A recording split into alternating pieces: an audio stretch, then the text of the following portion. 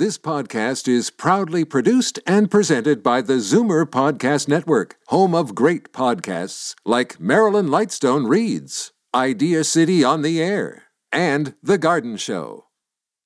You're listening to an exclusive podcast of Fight Back on Zoomer Radio, heard weekdays from noon to 1. You're listening to an exclusive podcast of Fight Back on Zoomer Radio, heard weekdays from noon to 1. Now, Fight Back with Libby Znaimer on Zoomer Radio. Good afternoon and welcome. Yesterday, the government very quietly passed a bill that would totally reorganize the way healthcare is delivered here in Ontario. The Liberals say it will streamline services and make it easier for patients to get what they need. It's called the Patients First Act. The opposition calls it the Bureaucracy First Act. Doctors hate it, and the nurses say it has fundamental flaws. We've been wading through a lot of the bureaucratic jargon and trying to figure out exactly what it means for you. And of course, we're going to want to hear from you. The number's 416-360-0740 or toll-free 1-866-740-4740. Right now, let's go to Nadia Alam, who is a physician and future board member with the Ontario Medical Association. Nadia, hi. Hi, Libby. Thank you so much for having me on the show again. Okay, well, so what's wrong with this bill? There's plenty of things wrong with this bill. The things that I find most objectionable is that instead of using money towards actual frontline services like personal support workers and home care or knee replacements or cataract surgeries or MRI wait times, instead of putting money towards the services that actually matter to patients, the government's choosing to put it towards more bureaucracy and more unnecessary bureaucracy. That's the worst part of it all. Okay, well, they're saying that they're not going to hire any more people. Just to backtrack a little bit and explain a little bit more to the listeners, one of the things that is going to happen in this is there are now community care access centers. Those are the people that you have to be in touch with if you need home care to arrange it. There are now 14 of those. Those units have been criticized by the Auditor General. They spend 40 cents on the dollar on administration, and that adds up to about $1 billion. It's a huge amount of money. So these things are going to be gotten rid of. That sounds like a good thing. However, they're just, all the people that work there are going to be transferred over to a new level called a sub-LHIN. A LHIN is a local health integrated network, another unit that was criticized by the Auditor General, and there are now going to be more of these smaller local units, and they're going to be up to 80 of those. And the promise is, first of all, they're just transferring over all the bureaucracy that's already there. They're promising there won't be any more, though. I know that that's what they're saying. That's certainly what Mr. Paul Heuris, who's a CEO of the Southeast LHIN, has said to his constituents, and in various newspaper articles. Libby, the math just doesn't add up. It really doesn't. They're hiring new executive directors. They literally are. In my LHIN, they're hiring new executive directors. They're expanding the LHIN board so that you can move the CCAC execs into the LHINs. So it's this giant game of musical chairs where they keep adding on more chairs that we're paying for. It's insanity, honestly. I'm not sure why they keep saying they're not going to increase the size of bureaucracy. When you have more executive directors, when you have more LHIN leads, or sub-LHIN leads, when you have more support staff to accept the bigger oversight, the larger oversight that the sub-LHINs are going to have over the healthcare system, that the LHINs are going to have over the healthcare system, I don't know how that doesn't translate to more bureaucracy. It honestly feels like the Liberals are talking out of both sides of their mouth here. Okay, so are you certain that these new hires that they're making are related to this? Yes. I've been told. I've actually been advised. I'm part of my family health team board, And one of the things we do is keep in touch with our LHIN and the new sub-LHINs that are going to be starting up. And we've been told that there are going to be new executive directors hired. AFTO, the Association for Family Health Teams of Ontario, has been told there are new executive directors who are going to be hired to run these sub-LHINs. That's why it doesn't make sense when the government insists there's not going to be any bureaucracy when we see evidence of it right in front of us. Okay. Nadia, hang on there. Let's bring in Jeff Urich, who is the PC Healthcare critic. Jeff, welcome. Thanks for joining us. Good afternoon. Sorry I'm a little late. I know you were just in a vote. That's a good excuse. Thank you. Okay, so we've just been talking about this new massive reorganization, and I was saying that is what I've been told by government people is that they are promising, even though they are transferring over community care access into way more of these sub-LHINs, that there are not going to be any more people hired. Nadia says she knows that's not true. What do you say to that? Well, I mean, we've seen from the Auditor General's report last year that community care access centers utilize 39% of the dollars they're given to the bureaucracy. And they've done nothing to change that in this transition other than to merge the two organizations. So at the same time, they're going to be creating new levels of bureaucracy at the sub-LHIN level. So I don't see how more money's not going to be going to the bureaucracy and not to the patient. What else do you make of this bill, Jeff? Well, this bill has done numerous steps. It's affected the patient-doctor relationship by now going to be creating standards how doctors will perform their job. LHIN officials will be able to access patient records. It's kind of an infringement on our healthcare system. And I think at the end of the day, it's going to make it harder and harder for people to access services and get the treatment they need on time. Nadia, some people are criticizing the doctors' opposition to this. They're just saying that it comes down to a kind of power struggle, politics. What do you say to that? This goes way beyond contracts with physicians and physician funding. This honestly goes towards the healthcare system.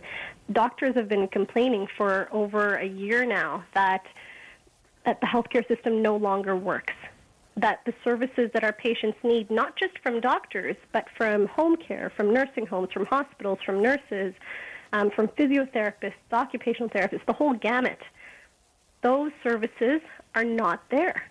They don't match need. I know that my colleagues have said it. I've said it. We're saying it over and over again. The government keeps trying to sidetrack the discussion back to physician pay. But that's not really what this discussion is about. This particular act is going to revamp the healthcare system in a bizarre way where the government is going to dictate medical standards. It's going to take a cookie-cutter approach to healthcare. It's going to infringe on patient privacy unnecessarily, and it's going to create more bureaucracy and more red tape, more hoops basically to jump through for frontline providers to access services for their patients. Like, it doesn't make sense, and it's all going to be on the taxpayers' dime. The worst part about all of this is that healthcare, the government has said there's no extra money for healthcare. So if you look at healthcare as a pie, a bigger slice for bureaucracy and this flawed healthcare transformation means less for the services people actually need.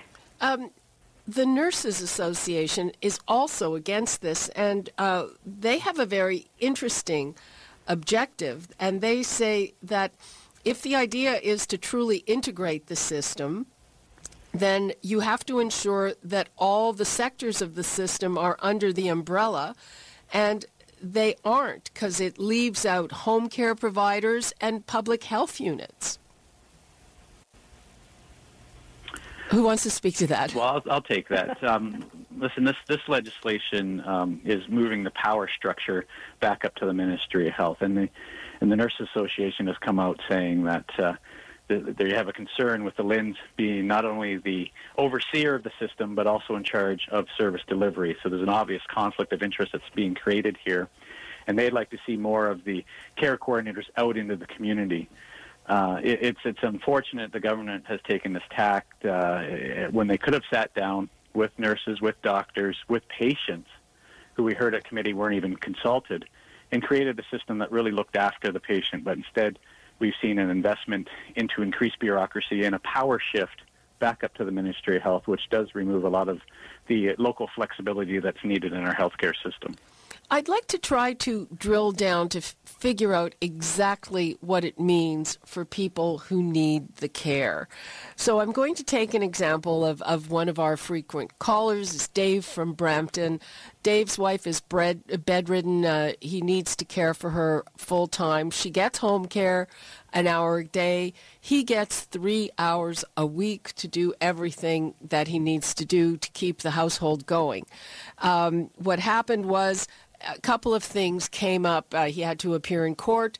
Plus, he hadn't been to a doctor in 3 years, hadn't been to a dentist in 7 years. So he had to get a little bit of extra respite time.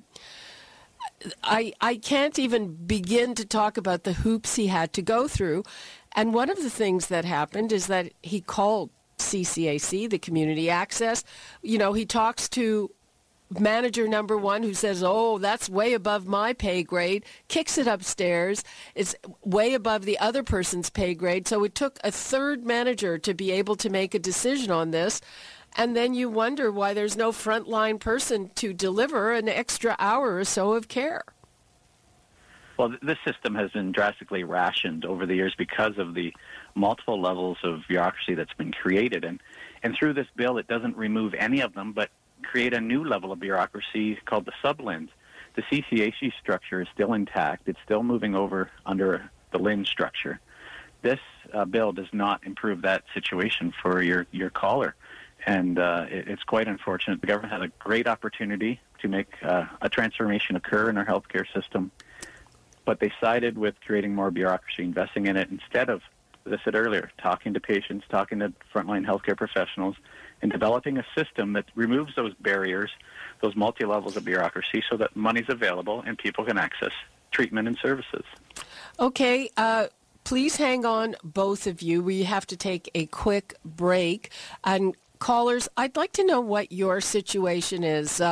What care do you need to access that you're having trouble getting to? And what do you make of just a shift of this new layer of bureaucracy that you're going to have to deal with that's going to have a say over whether you get what you need or not? So I want to know, are you getting home care? Do you have issues getting home care? What about a family doctor? Do you have a family doctor? Is there any problem with that? What about other things that you might be waiting for? I know a number of people waiting for hip replacements, say, and it takes months and months and months and months, and those are months where they can't function the way they do normally. You're listening to an exclusive podcast of Fight Back on Zoomer Radio. Heard weekdays from noon to 1. Fight Back with Libby Znaimer on Zoomer Radio. Welcome back.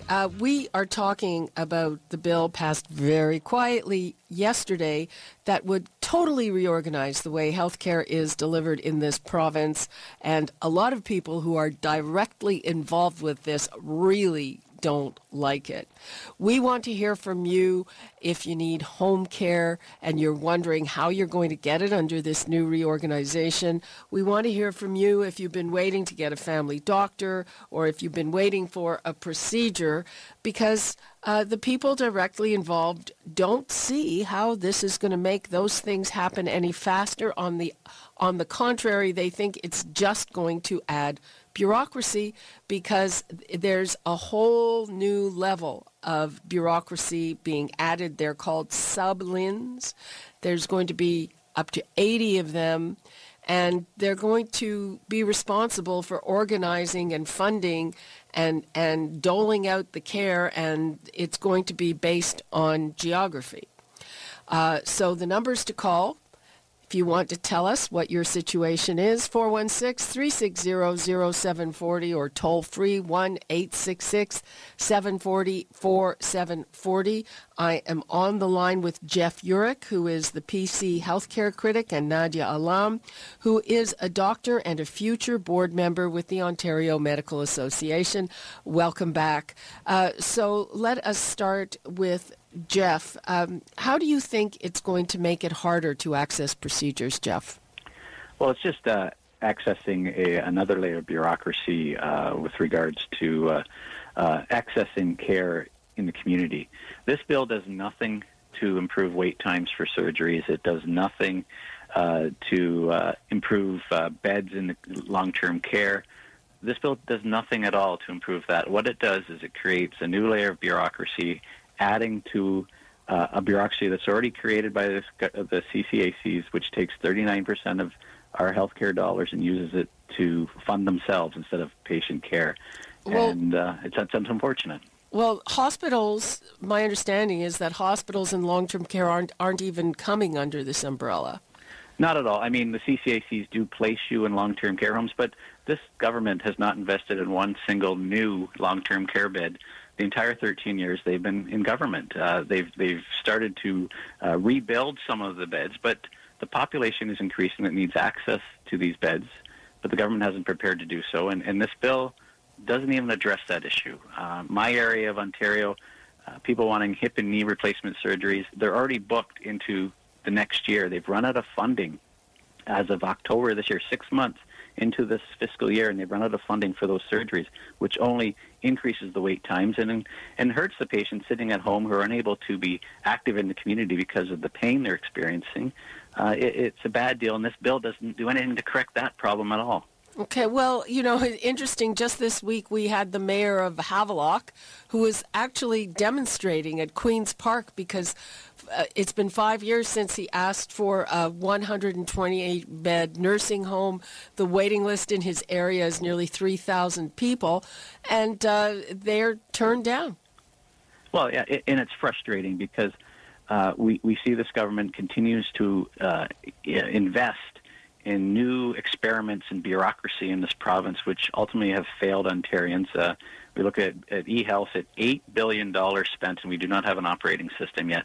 That $8 billion, if it was spent more appropriately, could probably have an e-health system functioning and money available to invest in our long-term care homes. But Ontarians seem to be lost every time this government creates a new experiment. They're forgotten about, and it's unfortunate that bureaucracy continues to grow while healthcare services are rationed in this province. Okay, let's hear from Catherine in Toronto. Hi, Catherine. Catherine? Hello? Catherine? Hello? Hello? Yes. I want to turn the radio down. Okay. You always ask people to do that. Okay. Yes. Please, I just wanted to say I just came through an operation at Sunnybrook in October, and I had to negotiate the healthcare system myself because I went through something similar 3 years ago. So I kind of started at Sunnybrook after I got home with I think her title was CCAC coordinator. Right. And she rapidly told me that I did not qualify to get the kind of help I was looking for. I am 73 years old, and I was in hospital for 6 days and 5 nights. I had major surgery to repair a ventral hernia, so it's pretty serious, pretty painful. And glad to hear you're doing better. Oh, yes, I'm doing wonderful. Well, I had a great surgeon, but when I tried to compare it to 3 years ago when I did have cancer, I thought that I would be able to get home care with personal support workers just to help me, not so much with bathing issues, but to change my bed and laundry, what they used to be able to do. And that is not the case anymore. I was rapidly told that. I knew that CCAC was or about to go into transition, so I really didn't know what to expect. But I had to do a lot of phone calling myself. And I'm not sure if it was 7 or 8 phone calls, but I finally got the name of an agency, and that was TransCare. But I don't want to demean their efforts, but I know of somebody who had a bad experience, and I really didn't want to go with them. So I went with another agency in the Scarborough area, and they are nonprofits, but I effectively had to hire my own help. Yeah, so you had to pay for it. I had to pay for it. Okay, yeah. Well, unfortunately, that's the case for a lot of people. Catherine, thank you very much for your call. Thank you. Bye-bye. Okay, we're just about out of time. So starting with you, Nadia, very quickly, what do you want to leave us with? I want to say that doctors yesterday were not just disappointed, but they were angry. A lot of them were outright angry that at a time when healthcare resources are scarce and we need to put all of our funding towards services that actually help people, instead of doing that, the government is playing musical chairs with bureaucracy. It makes no sense. And Nadia, is there going to be a job action by doctors? They've threatened that. As it turns out, doctors are refusing to help the government implement Patients First. We find the act so objectionable that we're just not going to help them. We know that the government needs doctors to help figure out how to take funding for services and translate that into providing services, and we're just refusing to. Doctor after doctor after doctor from all corners of Ontario are resigning from committees tasked with turning the Patients First Act into reality. So we're simply not enabling them. They can figure it out themselves. They can dig their own graves if they want. We're still going to see our patients. We're still going to care for them. We're still going to serve them. But we're no longer enabling the vast bureaucracy bloating our healthcare system. We're just not. Okay. And Jeff, in 30 seconds, please. Well, it's unfortunate that this government proceeded without any true amendments from the stakeholders they heard at deputations. Patient groups, healthcare professionals such as doctors, spoke out saying they were not consulted, and this bill is going to be a failure at the end. It's going to hurt patients across this province, increase bureaucracy, and we're sad that this government has continued on this tack. Okay. Thank you both. Thank you. Bye-bye. Thank you, Libby. You're listening to an exclusive podcast of Fight Back on Zoomer Radio. Heard weekdays from noon to 1. You're listening to an exclusive podcast of Fight Back on Zoomer Radio. Heard weekdays from noon to 1. You're listening to an exclusive podcast of Fight Back on Zoomer Radio. Heard weekdays from noon to 1. This podcast is proudly produced and presented by the Zoomer Podcast Network, home of great podcasts like Marilyn Lightstone Reads, Idea City on the Air, and The Garden Show.